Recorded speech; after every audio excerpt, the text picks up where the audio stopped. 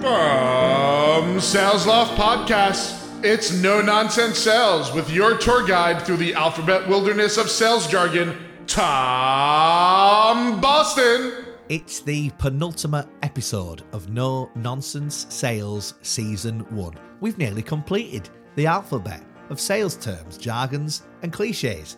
Whether this is your first time or it's your 25th time, thank you for listening to the show. This week's topic is the letter Y for your elevator pitch. When I first came across this term, to be completely honest with you, I didn't really know what it meant. I was like, I don't know, something about pitching in a way that elevates you, like lifts you up. Exciting pitch. I don't know. I later found out that it simply means a pitch that's short, concise, easy to understand, something that you might present to someone whilst sharing a short elevator ride with them, for example. In my defence, we don't call them elevators here in the UK, we call them lifts. And by the way, who's pitching a product in a lift? We certainly don't do that in the UK. In fact, we have a very strict set of rules when you're in a lift. Don't talk to anyone. Stand very rigidly and awkwardly face the door. Don't look anybody in the eye. Whatever you do, if you have to speak, whisper. If you have to cough, apologise. If you have to sneeze, apologise. If you accidentally touch someone on the shoulder, apologise. Even if you have to get out of the lift, apologise. It's basically a lot of standing very, very awkwardly and doing a lot of apologising. I wouldn't know where to start. If someone started pitching me a product or a service, I'd probably end up apologising. My guest this week makes no apologies for taking over the German SDR world with SDRs of Germany. As you would imagine, this is a community for German-speaking SDRs. So a former Sales Loft SDR turned founder, and she's now on a journey of being an entrepreneur. First question for Mattia Schaper. Does she find herself spinning a lot of plates nowadays? Oh, 100%, 100%. Especially when I was never really planning on making this a business, right? This was a hobby, and now it's a business that makes more than €1 million in revenue a year, which is crazy. So you have to do a lot of new things that you've never ever done, and sometimes I'm like, oh my god, I am so over my head. But it's fun. It's fun. So another thing that's fun is the SDR role, which is, of course, where I met you, and then that's your kind of background. And we're talking today about pitching. Now, SDRs do this a lot, right? They do this every day. What do you think about that? Do you think SDRs are good at pitching? Is there room for improvement? Yeah, I think it always depends on how you determine the phrase pitching, right? Like, is that an elevator pitch? Is that a pitch that starts, we are Sales Loft and we do this and this and this? Or is that a pitch where you are like, hey, I saw you have this one problem and I can save you a lot of money, or I can make you a lot of money with something that I have to offer. Let's talk about that, right? There's different kinds of pitches.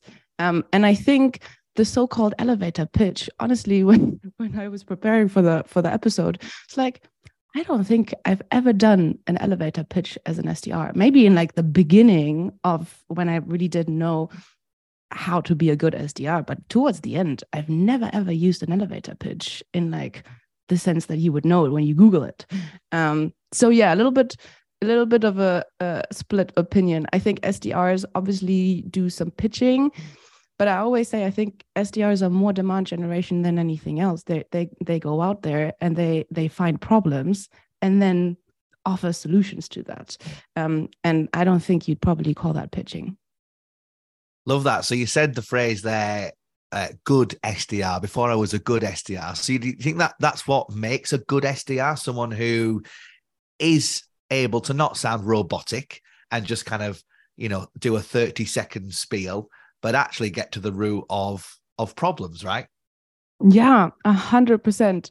Because I think not bad SDRs, but even me in the beginning when I started, I made it all about me, myself, and my company, right? And I pitched my company. But I don't think that's what you're supposed to do anymore. You're supposed to pitch the problem, not the company, because no one really cares about your company. Especially now that I'm a founder, I can see it so much more clearly that if someone messages me and it's just about them and their company, and I have a million things to do as a founder, you need to say something really, really, really beneficial to me so that I invest my time to go on a meeting with you, right? Like 15 minutes. When I was an SDR, I was always like, 15 minutes, come on, you have 15 minutes for me. Why are you not talking to me? And now I'm like, damn, 15 minutes. Something big needs to happen that I give you 15 minutes. Do you know what I mean? So yeah.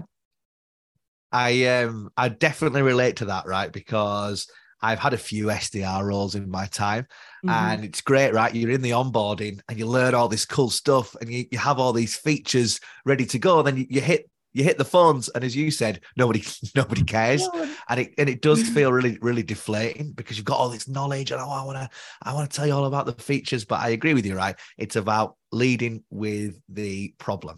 Now, you're huge on LinkedIn. I see so many great things from you, Mattia, and I wanted to throw this phrase at you and see what you think of it. The pitch slap. It's one of my favorite phrases of all times, when you connect with someone and then you pitch them straight away in the DMs. What do you think about that? And are the DMs a good place to pitch? Oh, I think they're so annoying. Honestly, my LinkedIn is flooded with generic messages, and I've started blocking people. I've really started blocking people because I'm like, I know you're going to send me 10 more of these generic messages all about you and what you do. It has nothing to do with me. Most of the times, I'm not even the ICP. Do you know what I mean? So the word pitch slap, I think is a great word because it actually says what it does, right? Like it slaps you in the face, and every time you're like, oh, I don't want to read this. I don't even want to see this. I think the DMs are not a place to pitch slap. I think the DMs at this point in time, when you look at it, I get like 20, 25 messages that are pitch slappers a day. What you need to do in those DMs is just get attention at first, right? I think that is the thing that we're all fighting for, especially in sales, attention between all these generic messages. And it's not even that difficult. Honestly, people make it more difficult than it actually is. Like when I was an SDR at SalesLoft, I was just thinking, okay, so they get all of these messages. My dad is a head of business development. So I said to him, let me look at your inbox and I want to see what kind of messages you're getting. He was getting all of these pitch slaps. And I was looking at them and thinking, okay, what can I do to be different and to get some attention so that he doesn't think, oh, gotta delete that, but that he thinks, wait a minute, let me look at that. Right. And I think that's the game nowadays, looking for attention and being unique, especially with all like the AI tools now, right? Where you can write pretty good messages, boring messages with ChatGPT in like a second. And we talked about it earlier. That's when I started doing like my memes and my videos, like just crazy stuff, because if you don't do crazy stuff, I didn't get the attention. And yeah, I think instead of pitch slapping, think about how can I be unique? How can I be remembered? The partner managers at SalesLoft are always like, are you crazy? Because I still book in leads from SalesLoft a year after I've left SalesLoft because I stayed memorable, right? Because people are like, I remember you worked at SalesLoft. Can you still give me some consultation on that? Because I was memorable. Love that. No, I think that's a huge thing for sellers right now. And again, standing out from the crowd, the crowd gets bigger. Sure. As we go, right? So it's so important.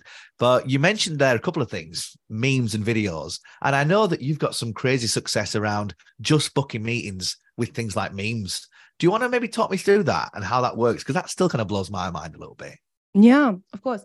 So I think it's all about, well, if you look at Instagram or if you look at Facebook right now, right, it's full of memes and people are just scrolling and they're laughing and they can relate to it, right? It's like, it's a human thing. It's funny. And a meme often depicts a situation that you can relate to. So what I did was, okay, my buyers or my prospects, they have a problem. There's certain situations that always occur. Like when I was working for SalesLoft, it takes a seller hours a day to update their CRM, and that's just annoying. We all hate updating CRMs. We waste time that we could be spending on revenue generating activities, but we spend it on updating Salesforce. So I thought about, okay, how can I depict that situation? How can I make someone go like, ooh, yes, I know that, and it's annoying me, and I want to fix it, right? So there's different memes that I use. There's one, that one meme where he like looks into the camera. He's like, I don't know, 20, 30 years old. And then there's a picture underneath, and he's like 80 years old, and he's like, great. So I used that meme to show that situation of when you first start updating your CRM and when you finish, and people were just like, wow, yeah, that's actually how I feel. It feels like 80 years I have to spend to update my CRM. And I would send that to the VP of sales and be like, hey, Tom, VP of sales at Seismic, do you relate to this? Is this something that your sellers are going through? And what was great about that was that he would laugh. It would be something unique. He would then send it to his sellers and be like, guys, are you feeling like this? The email, I would track it in SalesLoft, would get 75, 85 opens, and all the sellers message the VP of sales back, and they're like, yeah, we hate updating the CRM, and this is exactly how we feel. And that way, you are able to not just get the attention of the VP of sales, but you also get the backup and the buy-in from all the sellers. And then the VP of sales is like, obviously, I need to talk to her now because she's made me laugh. And all the sellers are like, it's a problem for us, right? And I didn't even really talk about SalesLoft. It was just, I just depicted the problem that people are going through that's annoying. I love it. I mean, your elevator pitch is not going to get shared around the office, right? Mm-hmm. You're not going to get 75, 80 opens just because you've got a great couple of sentences in there that outlines your platform or your product or service. No one cares. No one cares. I think it's such a good reminder for salespeople because it's a harsh truth, right? And it's a bitter pill to swallow. But once you've accepted it, and I feel like this happened in my sales career, this is becoming like therapy now. Once you accept that that's the state, and once you accept that nobody cares, then you can start having fun with it. And then you can start going, okay, well, if nobody cares, I've got nothing to lose. And I know for me, that's when I started to really book meetings and ramp up. And then obviously things build content and all that kind of great stuff. So yeah, thanks for sharing that, Mattia. I really do appreciate that. Now, regular listeners to this show will know that we give great sales advice like Mattia just did, but we also end the show with a song. And I've asked Mattia to bring in her pump up song, the song that she might put on to get herself excited. Went back in the cold call days, Mattia, when you used to jump on the phones, right? What song might that be? There's a song that I always listen to. It's called All of Them Talk, None of Them Walk. It's very unique to me, I think, because he's like the song, there's a German singing and like a German rapper and a London rapper. And they do like sort of mixed German English.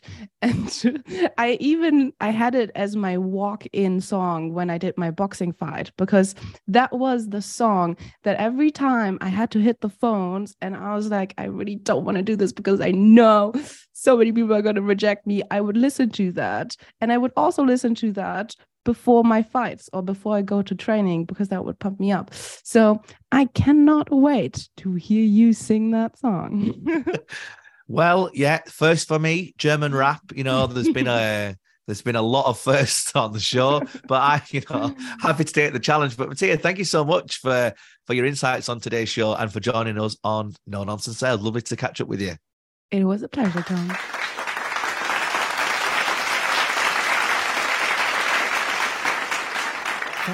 Thank you so much. A song this week that I really enjoy. Love singing this one, love this one, and I'm so glad that it's featuring on the show. A 7-foot frame and rats along his back. When he calls your name, it all fades to black. Yeah, he sees your dreams and he feasts on your screams. Oh, we don't talk about Bruno, no. What? What was it? All of them talk. None of... I thought it was we don't talk about Bruno. I love that one. No. German rap. No, I'm into my Disney. Yeah, my Disney covers. To hear that track sang in full and in tune and in the way it was meant to sound, then head over to the Spotify playlist now, which is called No Nonsense Sales. That song and all the songs featured in Season 1 are in a nice playlist for you to listen to. And I tell you what, while you're there, why not subscribe to this very podcast on Spotify or on your favourite podcast player? Or, of course, you can visit salesloft.com/podcast.